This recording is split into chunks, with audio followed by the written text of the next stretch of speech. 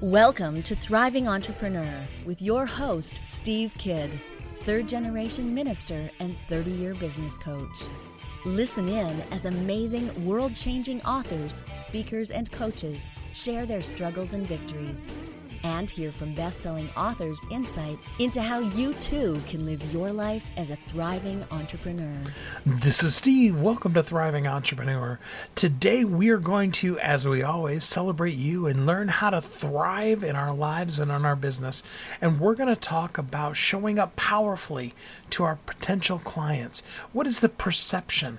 What is our powerful client perception of our company?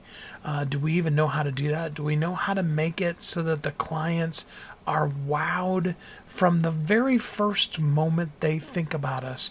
They know, what we are. They think about what we are, and they think about us based on the way that we want them to think about us. Marketing is so powerful when it's done right, and so dangerous when it's just left to its own deserts. And we really want to talk about how we can show up powerfully, how we can have a powerful client perception of our company in everything that we do, so that we can maybe even sometime get to the place where when somebody reaches for a facial tissue, they reach for a Kleenex. Wouldn't you love to have the brand for your company and the marketing message behind it have your company be what people think of when they think of that whole entire product category? Like, I'll have a Coke, which universally means you're going to have some kind of soda. That's what I call an extremely powerful client perspective or perception. But, today we want to talk about how you, at whatever level you're at, can have a powerful client perception of your company as well, so that you can show up in your space. You can thrive in all that you do. You can make the difference that only you can make, as you just simply be the best you that you can be while it's called today. I want that for each of you, and I'm so excited to bring these guests to you so that we can have a powerful client perception in all that we do as we reach towards the goal of living as thriving entrepreneurs. So with that said, let's jump right into our very first guest. Join me in welcoming Amy Anderson. Hey, Amy, how you doing today? I'm great, Steve. Thanks for having me.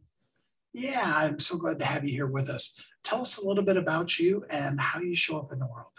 Oh, my goodness. Well, I am the CEO and co-founder of a company called Wild Coffee Marketing. And I am also the mother. I call them two teenage dragons, but I have two boys, and I've been a single parent building a company in a time that's been a little sort of challenging for us all. And I live to tell the tale about it. We can segue the whole show into single parenting of teens. I know that's not what you usually do in your daily life, but that would be a fun one too. Absolutely. Absolutely. So you've worked for companies like Calvin Klein, 17, New York Times Digital, things like that, as a marketing representative. What was maybe your most fun experience between all of it, including the business you run now? Oh, you know what that comes to mind? I don't know why this popped right into my head. It's when Fox, the network, launched and they got NFL football. For some reason, when I was at Calvin Klein buying broadcast on behalf of all of the fragrances, that was such a sort of a momentous time in broadcast, right? We had fewer fragmentations with cable stations. So I'm dating myself now. There was no streaming, and it was such a big deal to be part of this sort of sports moment and growth. And I was buying a lot of television back then. And I really loved it, right? We've all sort of transitioned a lot of the work that we do into digital. But back then, broadcast upfronts with football were a big deal to me. Oh, that's so cool. And I'm sure now when you tell your sons about it, they're not impressed at all. Absolutely not. They're like, what, is that on Twitch? Or do they have a Discord server? So yes, no, that's, they're not impressed. But what's actually interesting? We're an American family in American football, living in Miami for 17 years. There's often a reference to American football and football, which is soccer. And I have a son who is living in Orlando and is on a Pro Path Academy with Orlando City. So it's amazing how sort of I was raised with American football, and now it is a lot of soccer all the time with one of them. That's a lot of fun. So when it comes to marketing, take all the years you've done it and tell us everything you know about marketing in the next 2 minutes. No, seriously though, what is like one of the biggest things you wish people knew about marketing? That you should not do anything unless you have a strategy, right? And people think they have a strategy because they have a plan, but you really have to look and say, is that plan filled with tactics of actually distinct marketing activities that you'll do, but what is the strategy behind it? Who is your customer? And what do you want to say to them? What are their pain points and what are you solving? We find a lot of people in a lot of companies we work with will just sort of dive into doing a lot of things and be very sort of busy, but it ends up being fragmented and not built on a very sort of core strategy that in today's market, I think you have to revisit it every 6 months. Every 8 months, because things are shifting so fast. So it's really putting tactics before strategy. Makes so much sense. So let's start with even just step one of that, because until you know who you're talking to, you can't even figure out what strategy to do for them. How do you help a person define who their target audience is? Well, that's a really good question. So that's your target persona. And I think that your persona, or sort of a characterization, and everybody should look at like 2 or 3 target personas, because not all of your customers, they're not homogenous, right? They have different attributes, different things they care about. What we often do when we go into a new consulting engagement is to interview 3 or 4 of our clients' ideal customers. And who's an ideal customer, right? This is someone who has done repeat business with you. And more than that, they're likely to refer you to somebody else. So, and oftentimes what a marketer or a company thinks that a person or a customer cares about is not actually what they care about, right? We had an example one time. It was a large development firm that had some disparate teams, and they thought it was the quality of their craftsmanship, right? Sort of the creativity they put into it, the quality of materials and workmanship. When you go and interview their clients, they found that the fact that their teams arrived on time and kept impeccable work sites were actually why they chose to do business with them again and again.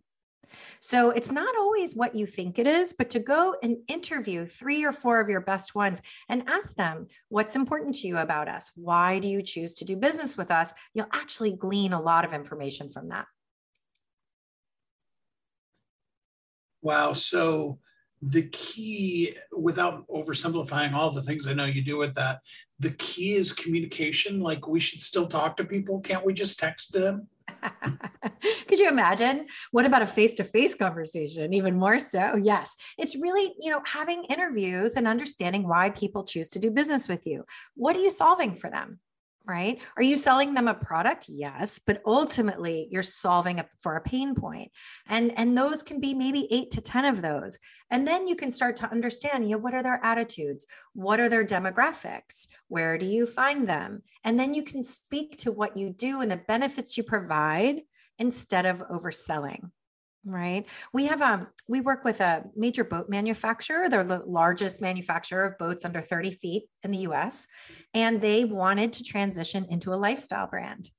And the first thing that we said was stop selling boats, right? You're not selling boats. You're selling the experience that people have when they're on the water. And it's a different sort of mindset. And then you can go find them what their attitudes are. And we did all of that persona work, but it's really, you're sort of selling the experience or the benefits or the pain point that's solved for, not just products. That is such a great question.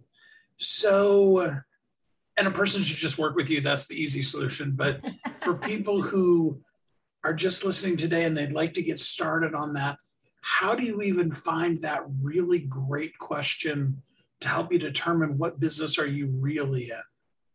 Well, I mean, when you're talking to ideal customers, right? I think it's asking the why. Why did you choose us? What did we solve? And how did we do that? Right. I mean, I think when there's so much information and there's so much sort of movement in these markets, if you really break down the who, what, where, when, why, and just take a moment and take a step back and saying, who are these ideal customers? Why did they choose us? How did we solve their pain point? What did they buy? And then you can start to develop a couple patterns there and really sort of speak to what they care about. And I think one of the, as marketers and as business people coming out of that pandemic that shouldn't be mentioned, right?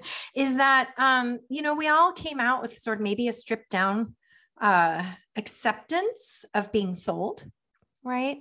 That super glossy marketing materials and overselling and hyperbole. And, it's just, we're just a little bit, I think, more real and transparent, and as a marketer, I have this solution, and does it solve a problem for you? You said that word, and I'd love to hear you talk more about it because, back in the day when you were selling ads or buying ads from Fox, for the different perfume manufacturers, you had to do that awful, evil word called selling.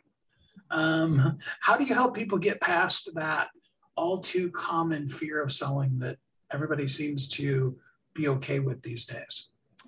Well, I think just like you and I are having a conversation now, I think that connection is really important and conversation is important. I heard from actually a friend in my book club when I was over in Miami recently, well, during the pandemic, that they were asked as a pharmaceutical sales rep to stop selling. And the mandate was towards the tail end when people could actually be in person together was, can you just connect with physicians and their staffs? Because that's all that people are looking for right now. They don't want to be sold. Everyone's sort of coming out of a situation that they're trying to get their bearings. And I think that for us too, that sort of lives on. People want to connect. They want to have conversation about what a need is and how you might be able to fulfill that need. We recently had a company come to us from Europe. They had a very sort of defined strategy. We weren't completely aligned on that strategy, given the realities of this market and the dynamics of the United States market. And their budget was in a place that maybe it wasn't the best fit for us because we work with sort of later stage startups. So rather than saying, no, this is not something we can help you with, we actually went and gave them 3 referrals from partners that we thought would be good fits and other companies that we know about. Right. So he said, I can't believe this is what you did for us. And I said, well, if I can't solve it for you, I'm going to still solve it in a different way. So it's not working with us, but here are some places you can go and we think they might be able to help you.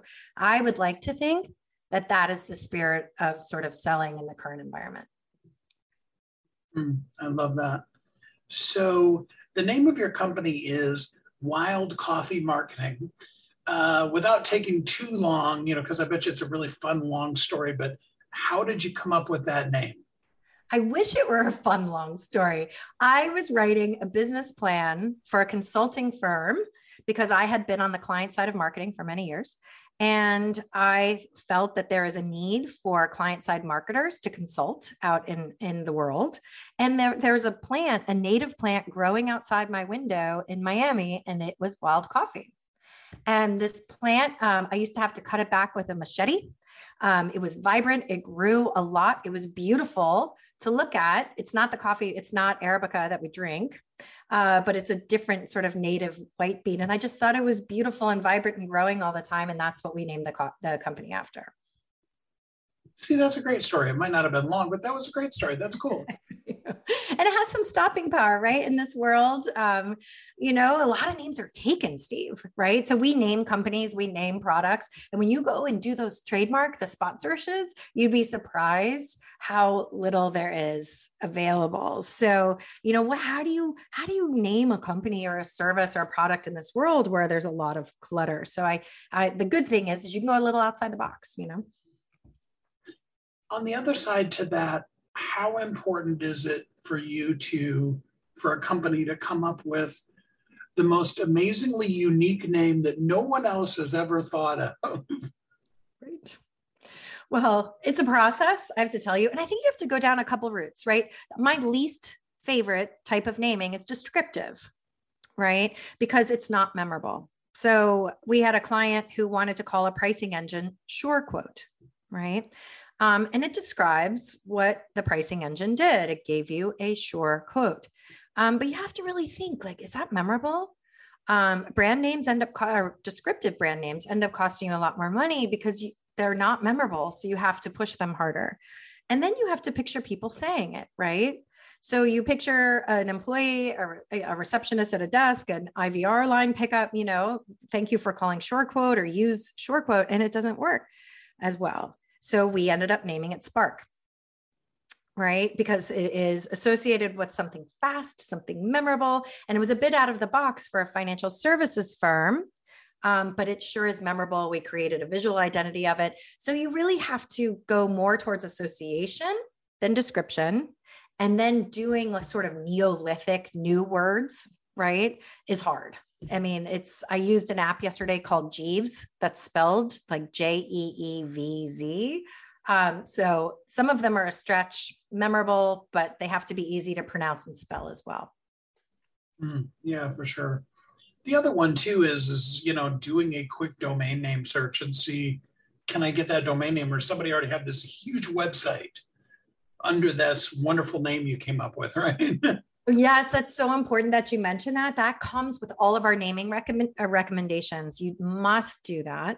Some of them you can get for $1,000. Some bigger companies, is this worth $30,000 to purchase it? And then you can do variations. You can do go plus the name, get plus the name. But yes, you must do domain search. Needs to be part. You need to do trademark and domain, and then see where you end up. And it's a tough environment, but it's doable for sure. So for the entrepreneur that's gotten to the place where, they feel like they finally got their feet under them enough that they're not worried they're going to pay next month's rent. But they really haven't done a lot other than, quote unquote, word of mouth marketing. We won't even go off on that tangent. What would be the first thing they should do to really intentionally market their company? Well, I think, we look at the world in terms of owned content, earned content, paid content, right? And then shared, right? Which is sort of the viral nature of people sharing your content. I think when you own a business, you're building a company, you really need to look at your owned content. And that is your website.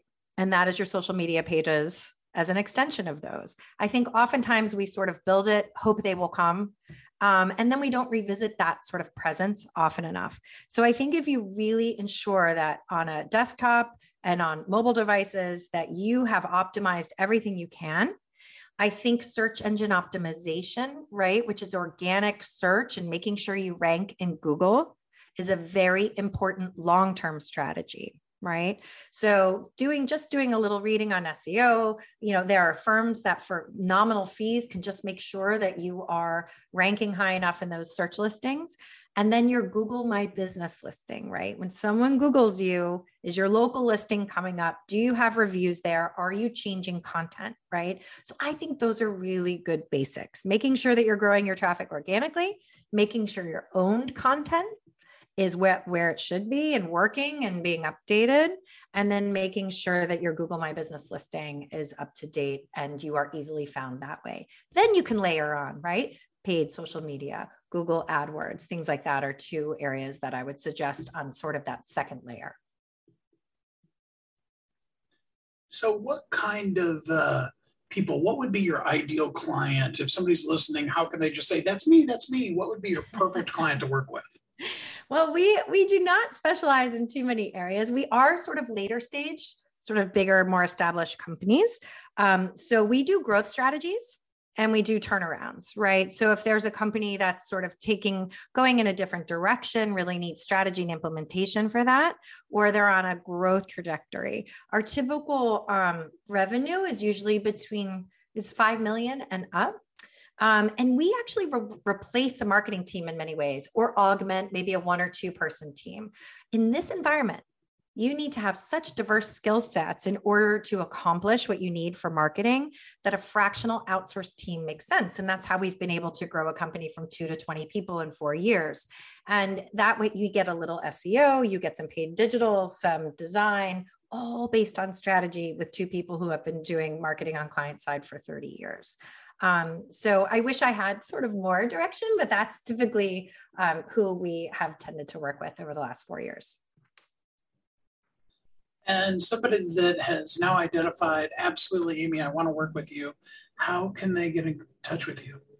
Wildcoffeemarketing.com is our website. You can see samples of our work, members of our team, the types of services we offer. And then I'm always findable as Amy Anderson on LinkedIn. And you can just, there are a couple of us given the generic nature of my name, but I'm associated with Wild Coffee. And I'm happy to do a quick consultation or have conversations about ways that people want to start to grow their companies.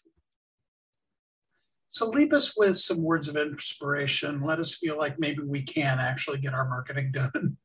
Well, I never thought I would be an entrepreneur, right? And my family circumstance changed, and I was raising these 2 boys on my own, and I wanted to be available, and I started my own business.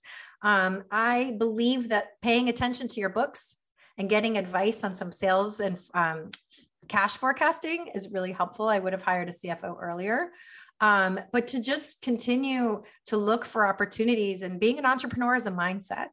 You know, it's not a thing. It's not playing a role. It's a mindset where you always believe that you can, and that there has to be a better way. And I think if you just continue to look at that and ask yourself that, you can keep moving forward and grow. Well, and again, your website is wildcoffeemarketing.com. It is. Thank you so much. Thanks so much for being on the show today, Amy. Thanks, Steve. What is your marketing strategy? What is the plan that you have to reach people, to wow them, and to make them say, oh, yeah, I want to know that company?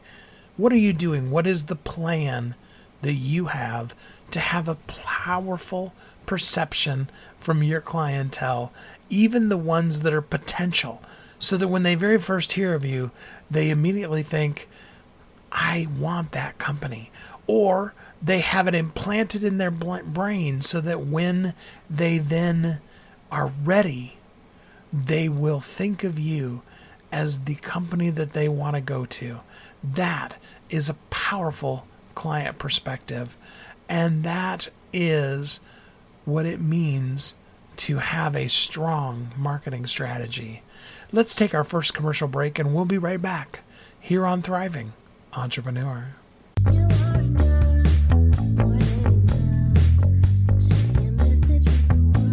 If you're an author who's on a mission, stand out with your brand out. Check this out, guys. Yep, everything's marketing, and marketing is everything. Your existing book can become a best-selling book, or even, hey, like mine, a #1 international best-selling book in 5 days. Listen, if your business isn't known by everybody, it's obscurity, and that's death, right? The same thing is true for your book. If you're not happy with the way your book is performing, you got that far and then it just fell off the face of the planet kind of feeling, go to yourbestsellertoday.com. Schedule a talk with Steve. It's risk-free, it's guaranteed, it's proven. We've done it thousands of times. What are you waiting for? Yes, yourbestsellertoday.com. This time next week, you could have a beautiful seal on your book and get the attention that you deserve. Reach the people that you came to serve. Come on now. What are you waiting for? Grab a pen. Here we go. All you got to do is book a call. Yourbestsellertoday.com. Go to yourbestsellertoday.com. Book a talk with Steve. It's proven. It's guaranteed. It's going to happen. All you have to do is say yes to your destiny.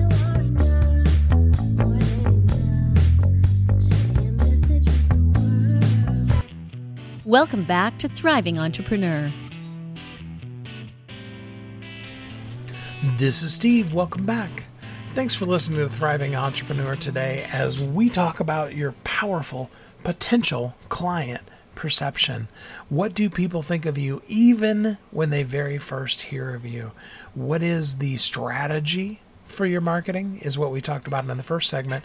And now we want to jump into that actual perception element of really presenting ourselves to the client in the way that maximizes who we are and leaves a mark on them with what we're doing in our marketing. I know you're interested in that, so let's jump right into it. Join me in welcoming Angeley Mullins. Hey, Angeley, how you doing today? Doing really well, Steve. How are you? I am good, thanks. Tell us a little bit about you and how you show up in the world. Sure. So I'm currently the CMO and CGO of Latana. We are a brand tracking and consumer insights company from Berlin. We help companies understand the perception of their key audiences around the world and help them make better marketing decisions, launch into new markets, complete their overall company strategy. And myself, I'm a marketing and commercial leader, first starting in finance and then in tech, and really love, what we're doing at the moment. So what is your very favorite thing about what you get to do all day long? At Latana, we work with some of the biggest brands out there. It's really quite nice to be able to have such leading brands that everyone knows and loves coming to us. And we really get to help them strategize about who their core audience is, how they should put together their campaigns, what countries they should launch in. And it's really nice because these brands are ones that, we buy every day or that we use every day. So you really feel like you're helping to make an impact in the business community. Now then, does your company work with smaller brands as well, or do you only exclusively work with those big Fortune 100, Fortune 500 type of companies? That's a really good question. We actually work with all sizes of companies. We really like to focus on mid-size companies. So companies that are growing in the market. Of course, we do work with larger ones, but the majority of the business that we have currently is actually mid-size brands that are growing. Perfect. So what's it typically like? A lot of people, they're either running their own marketing or they have a small group that they've worked with. And, what's it like to move in and work with a company as huge as you guys? What it's like. So a lot of marketing and brand leaders come to us and they've never done brand tracking before.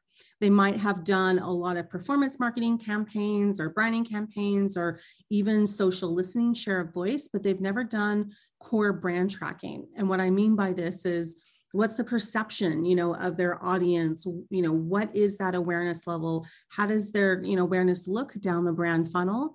And so this is when they're coming to us and they're really saying, help us, understand our customers, our audiences.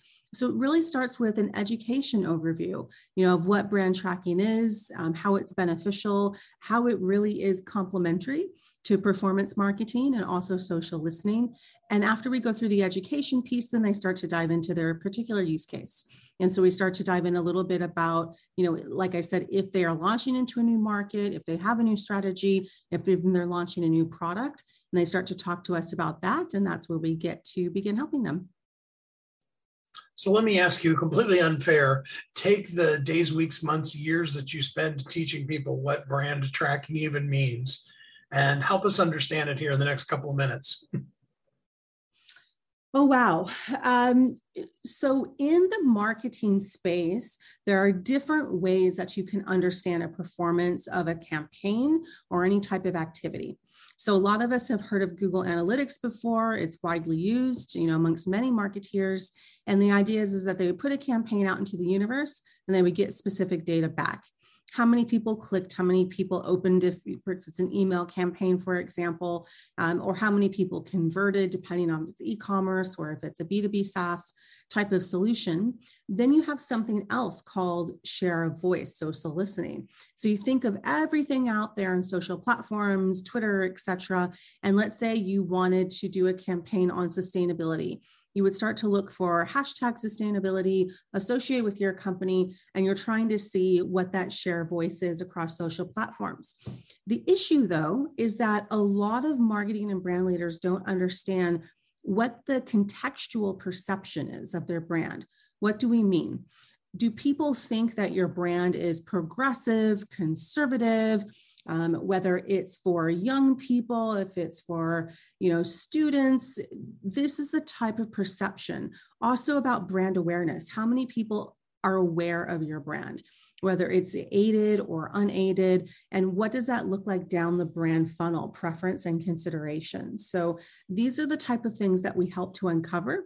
And it's actually really interesting, Steve, because a lot of marketing and brand leaders think that consumers have a certain belief about their brand. And then once they start to uncover the consumer insights with Latana, they realize that sometimes that perception from their audience can be completely different. Sounds really interesting because, my immediate thought is how many companies really actually understand what people actually think about them? Very few. Would be the real answer. A lot of people, they really do this inside of their own companies. They create their own personas, create their own go-to-market strategy, and then they project that out into the world. And really the way it should be done is the other way around. You should be talking to your customers, understanding their needs, understanding where that perception is, and then using that data to feed into your own strategy. Okay, so warn me if I take a total left turn at Albuquerque on you here, but I had a thought, and I'm curious if you can answer this for me. Often in marketing, we start off with an ideal client, an avatar. This is who we think we're going to go to. Do you recommend not starting there, or do you still start there and then you morph that avatar, or how does that progression look? So I would still morph that. We would basically call that a customer persona. So I would definitely start with one hypothesis of what a customer persona could be or what you think it would be. But then the idea with brand tracking, brand awareness is to really match that to particular markets. So I'll give you an example. In today's environment, there's a lot of quick delivery, quick commerce companies delivering your groceries, delivering your dinner. You can think of, in the United States, for example, DoorDash might be a good example of this. Now, they might have different brand awareness in different cities or different regions, around a particular market. And the way they would go to market in one city might be different than another. That's a small example. Or you can take that to a larger example of different countries. So if you're a business and you are going to market in the US, but then you also are going to go to market into the UK or into Australia, for example, you want to understand what the brand perception is in those markets and how they might be different. And that will definitely, have an effect on what your go-to-market is, what your marketing strategy is, and a lot of times, what you're spending, the campaigns, your target audience as well. I think of the old story that I heard about the Chevy Nova, the car, and when they went to Spanish-speaking markets where the word novas means it doesn't go, and they didn't understand why the car wouldn't sell. Exactly. Yeah, exactly. But the insights that we provide are so much more intricate. So really zoning in on the type of consumer, what their preferences are, segmentation by demographics, age, education, income. So the example that I always give is a company. It was a very well-known pet food company that had come to us, and they said, okay, we, want to really hone in on women because we think that they're driving, purchases with these particular type of dogs. And you're thinking to yourself, okay, how are we going to get this information? But through our mobile optimized survey technology, we're able to do it. And, really diving in, they wanted to know women of a particular age in New York City with particular types of dogs, what their propensity is and, kind of what their audience perception was. So this is how deep we can really get. And even within the industry, we're now looking to start doing daily tracking, which will be amazing. It's not launched yet, but it's something that we're doing. So if you think of continuous tracking on a daily basis of your core audience and consumers, it's amazing what you'll be able to do with that kind of information. Wow, yeah, that's huge.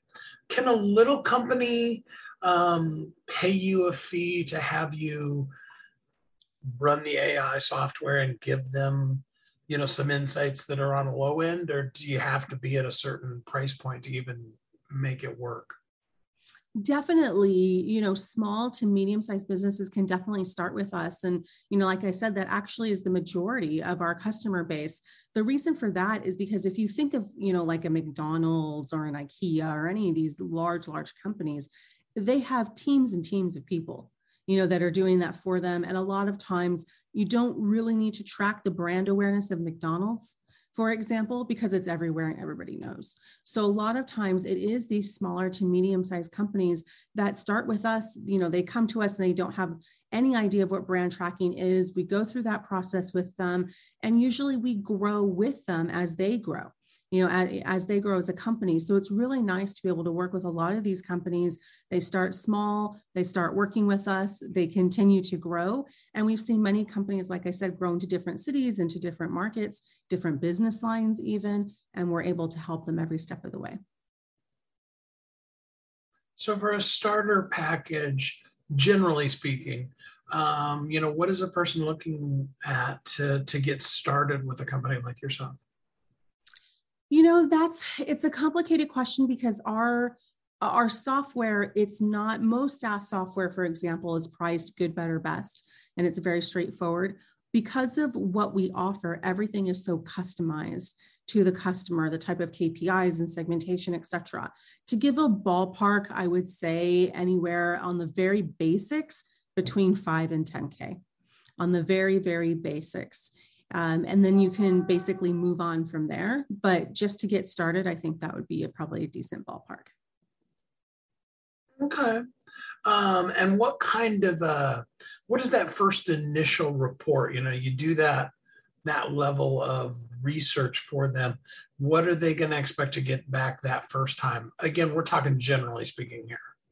Sure. Actually, what our software is it's a completely customizable dashboard.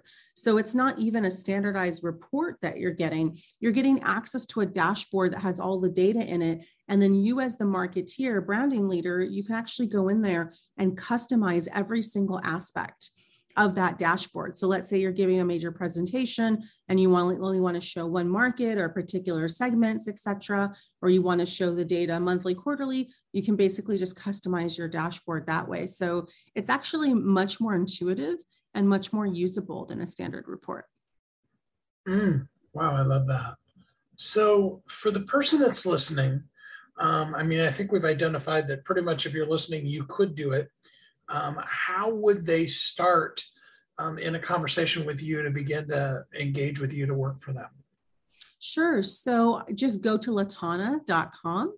You can look at all of our information. You can go to book a demo.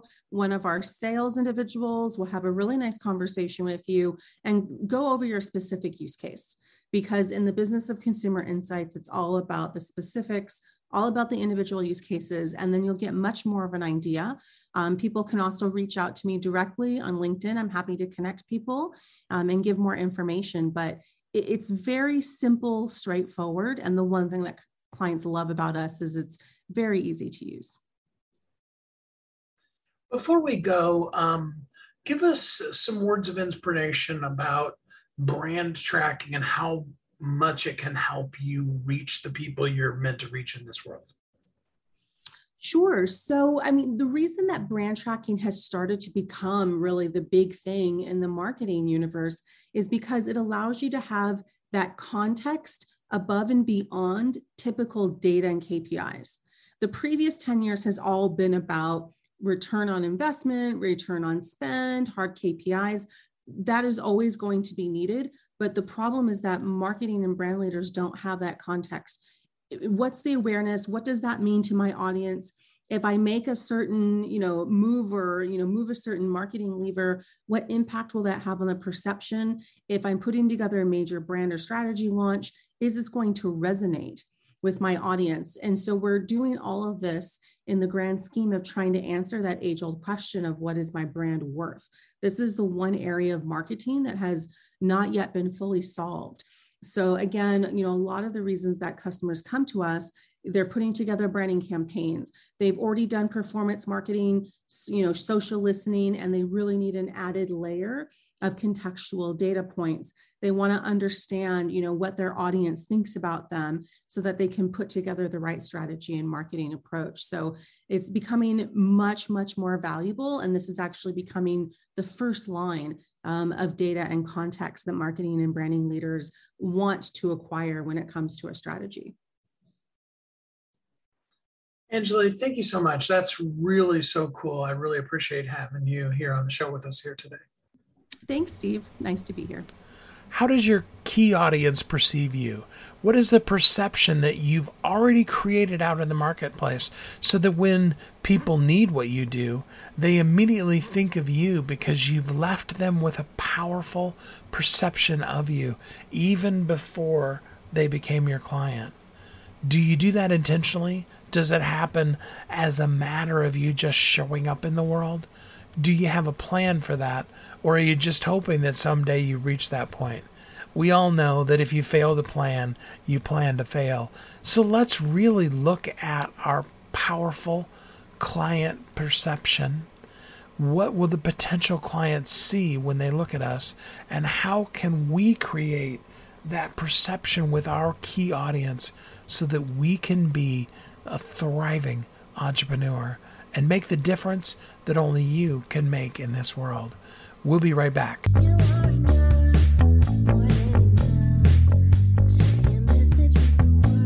If you're an author who's on a mission, stand out with your brand out. Check this out, guys. Yep, everything's marketing, and marketing is everything. Your existing book can become a best-selling book, or even, hey, like mine, a #1 international best-selling book in 5 days. Listen, if your business isn't known by everybody, it's obscurity, and that's death, right? The same thing is true for your book. If you're not happy with the way your book is performing, you got that far and then it just fell off the face of the planet kind of feeling, go to yourbestsellertoday.com. Schedule a talk with Steve. It's risk-free, it's guaranteed, it's proven. We've done it thousands of times. What are you waiting for? Yes, yourbestsellertoday.com. This time next week, you could have a beautiful seal on your book and get the attention that you deserve. Reach the people that you came to serve. Come on now. What are you waiting for? Grab a pen. Here we go. All you got to do is book a call. Yourbestsellertoday.com. Go to yourbestsellertoday.com. Book a talk with Steve. It's proven. It's guaranteed. It's going to happen. All you have to do is say yes to your destiny.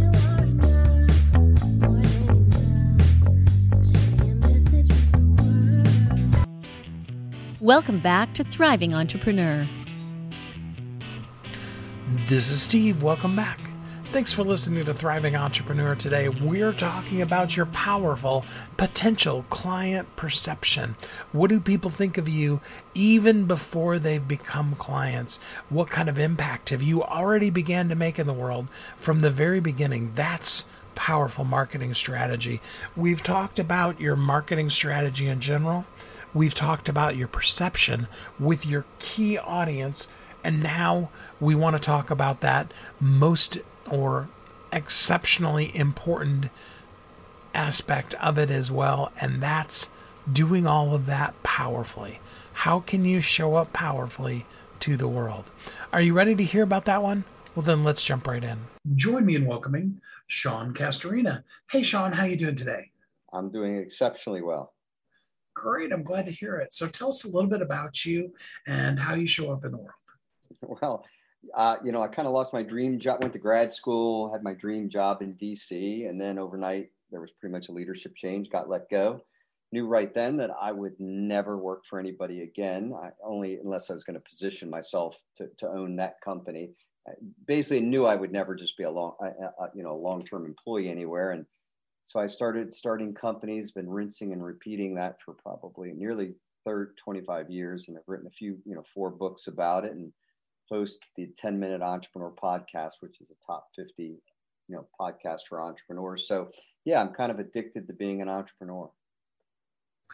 So it's interesting you bring up starting and then ending companies, because I think a lot of times as entrepreneurs, we get stuck with our company like it's our baby and we don't want to let it leave the nest. You know what I'm saying? Yeah, there are times, I have a company, my biggest holding company is I've had for 23 years, but it's constantly evolving. And it's sometimes like taking care of a tree or a bush. You have to prune, you have to get rid of what's dead.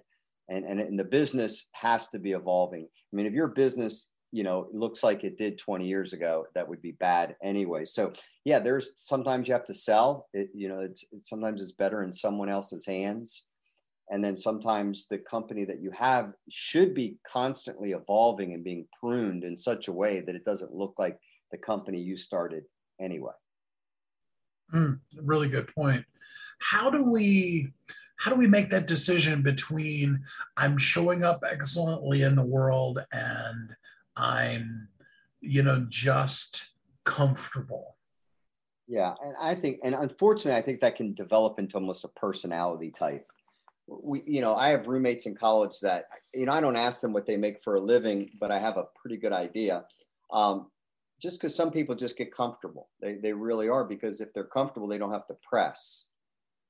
To live at an extraordinary level requires pressing. It requires being uncomfortable. It requires achieving some level of competency at an extraordinary level. So it's easier to just be comfortable. And by doing that, you just say, well, I'm comfortable maybe with this house I'm in, I'm comfortable in this car. And I'm not saying being materialistic, but the real reason why you're comfortable is because you're not willing to do what it takes to be uncomfortable and all the other things. So I hear a lot of piety sometimes with people when they talk about, well, I'm just, I'm really content. I go, no, you're really just lazy. Has nothing to do with contentment. I'm content. I'm content in all situations, but I'm always, wanting to maximize, the potential I have as long as I'm breathing oxygen. So powerful and true. So, I mean, the other side of that circumstance is the person who is constantly starting new companies and having them fail, and they never really hit success. Is there a secret that they don't know that that could help them actually have a successful company? Yeah. Number one is that you're probably starting businesses that excite you, businesses that are trendy, businesses that you love. They're like mistresses. Okay. You don't start a business because you like whatever it is. Like example, I love playing golf. Doesn't mean I go out and buy a golf course or a driving range or a Top Golf. Just because I like something doesn't mean I think it's a good business, or I think it's a good business maybe in the area that I'm in. So the number one thing that I find, I kind of like a Bermuda Triangle that kills businesses. Number one is the entrepreneur starts a business that they like. They love the idea. It sounds good to them in their head. Their friends say, oh, Johnny, you can do it. That's a great idea. But they don't beta test it. And they really don't know whether there's a wanting audience for it. That is the number one reason why businesses fail. I mean, they just start from day one without a wanting audience. The second thing is that they're typically staffed from day one with family and friends. And so, there's just a lack of talent underneath the tent. And number three is some people that think they're entrepreneurs are not.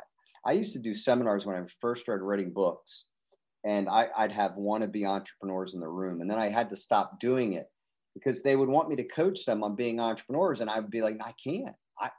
I can't make you an entrepreneur. Like, you don't have it. And I could tell in minutes. I'm not saying I'm always right, but it's like, a football coach who's, goes to the NFL draft and he's looking for an offensive lineman. Well, guess what? He knows everybody under 260 pounds is not going to cut it. He can look across the room and go, not big enough. Just not big enough. You may want to do it. There might be a position for you, but it's not offensive lineman. Entrepreneurship is a unique, profession. You have to have extraordinary resilience. You have to have, leadership. You got to be able to attract talent. You got to be able to communicate. You got to be able to cast a vision. You typically need to be the best salesperson in your business for the first couple of years.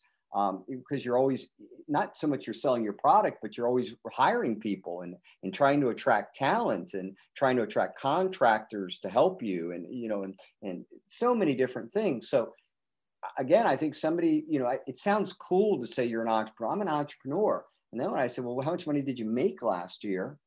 And then all of a sudden, they're not all excited about sharing that. So unfortunately, I think we say entrepreneur, and a lot of times it's for the person who just jumps from one thing to the next thing to the next thing. And you kind of mentioned that. And I think it's like being a surgeon, being an entrepreneur, there is a skill set for it.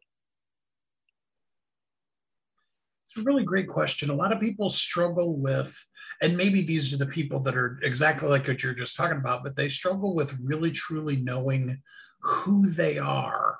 And so then they're always trying to figure out what should they do. What advice would you have to a person like that? I tell people, get a job. Start with a job. Excel at a job. Tim Cook, Steve Ballmer, Sharon Sandberg. I mean, these are all three employees that are all billionaires. You can be a valuable employee and just help someone build their company. And typically there'll be a position where you can transition off at some point, or you can leverage your being a great employee to being a partner in that company. There's nothing that says you have to start a company. That's fine. But you can also start out as just being an extraordinary good employee, and then you can learn what it takes to run a company. I think, actually working for a company within the industry that you're fascinated by is never a bad step, number one.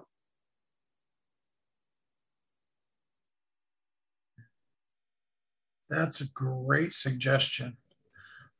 I've heard so many people that just struggle with feeling like they have to jump, like they've already gotten pushed off the cliff and they have to, rather than seeing the possibilities in their life. Yeah, I never quit a job to start a company. I stayed at my job while I did both.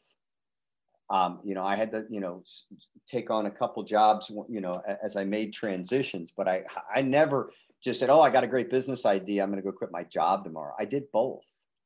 I negotiated my schedule. I negotiated my pay based on production. I found a lot of creative ways to be able to keep my job so that bills were paid. And then I could build my company, at the same time. So I always did both. Brings up another good point. You talk about having started another company. Is that same apply to another company? So you hang on to the company until you've got the other one? Yeah. And I have now I have, but not 9, 10. I have more than 10 companies. So yeah, I never hold on to one. I don't want to own just one stock.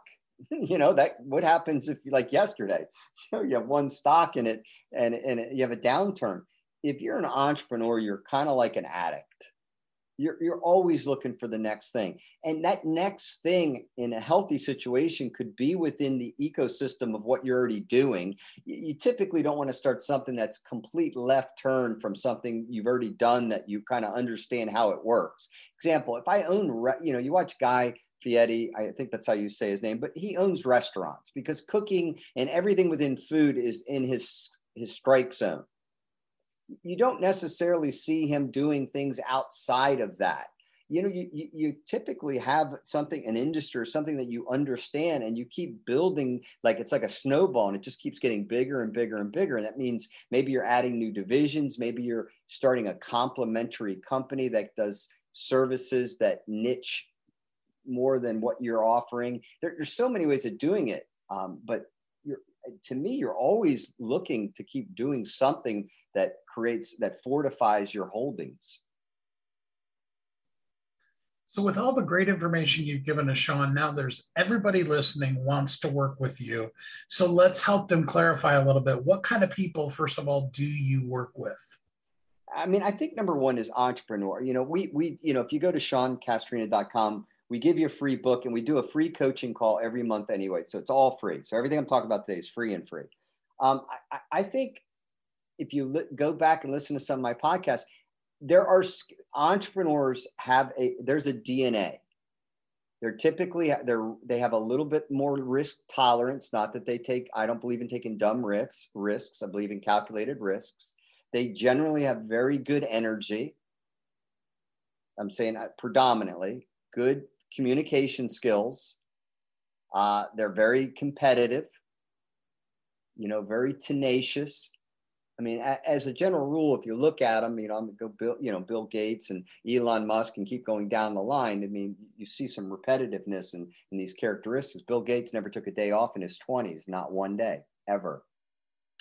So you have to have that level of resilience that I think is important. And, if you go to SeanCastorina.com, you'll get a free digital copy of one of my books, and you'll get invited to this coaching call every month. And you'll kind of hear the formulas that I use. Like one real thing, if I threw something out to you, like super quick, there's only 3 things in business. This is something you learn in that call. All you do in business is 3 things. If you get good at these 3 things, you'll be really wealthy. If you stink at any of these, you'll be out of business. Number 1 is you attract customers. Number 2 is you sell customers. Number 3 is you fulfill whatever it is you sold.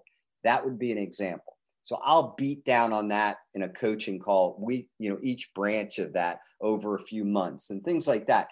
I mean, business is not rocket science, but if you don't understand it, it's going to be really hard to be good at it. That was so simple to say, difficult to do for many, and so powerful. I really appreciate that, Sean. Thank you. It's great to be on the podcast. I appreciate the invitation. Absolutely. Well, thanks for being here with us again. It is Sean Castorina.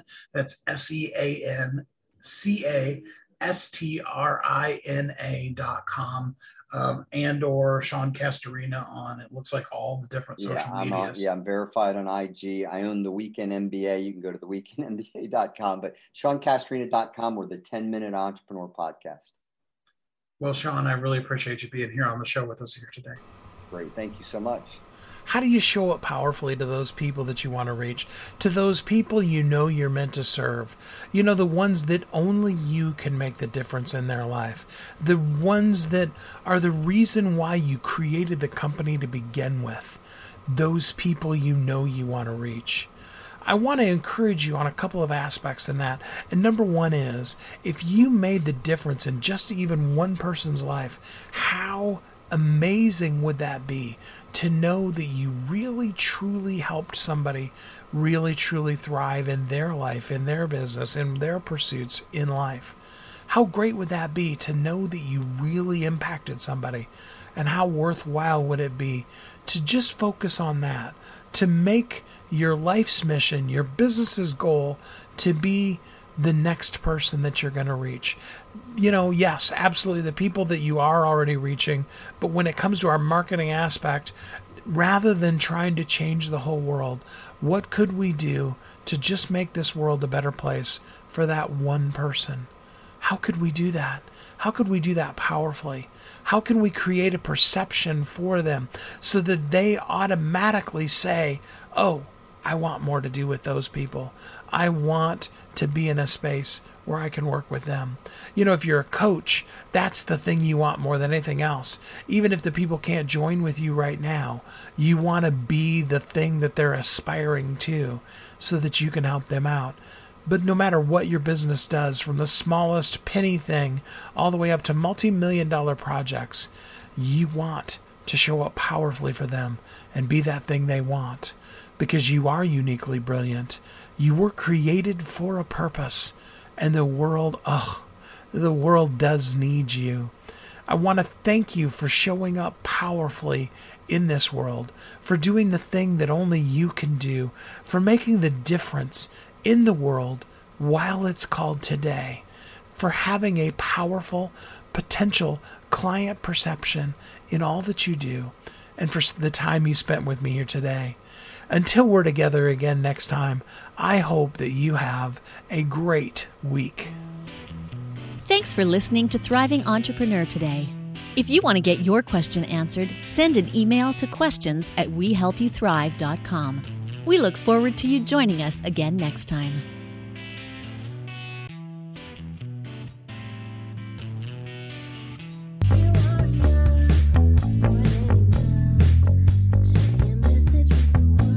If you're an author who's on a mission, stand out with your brand out.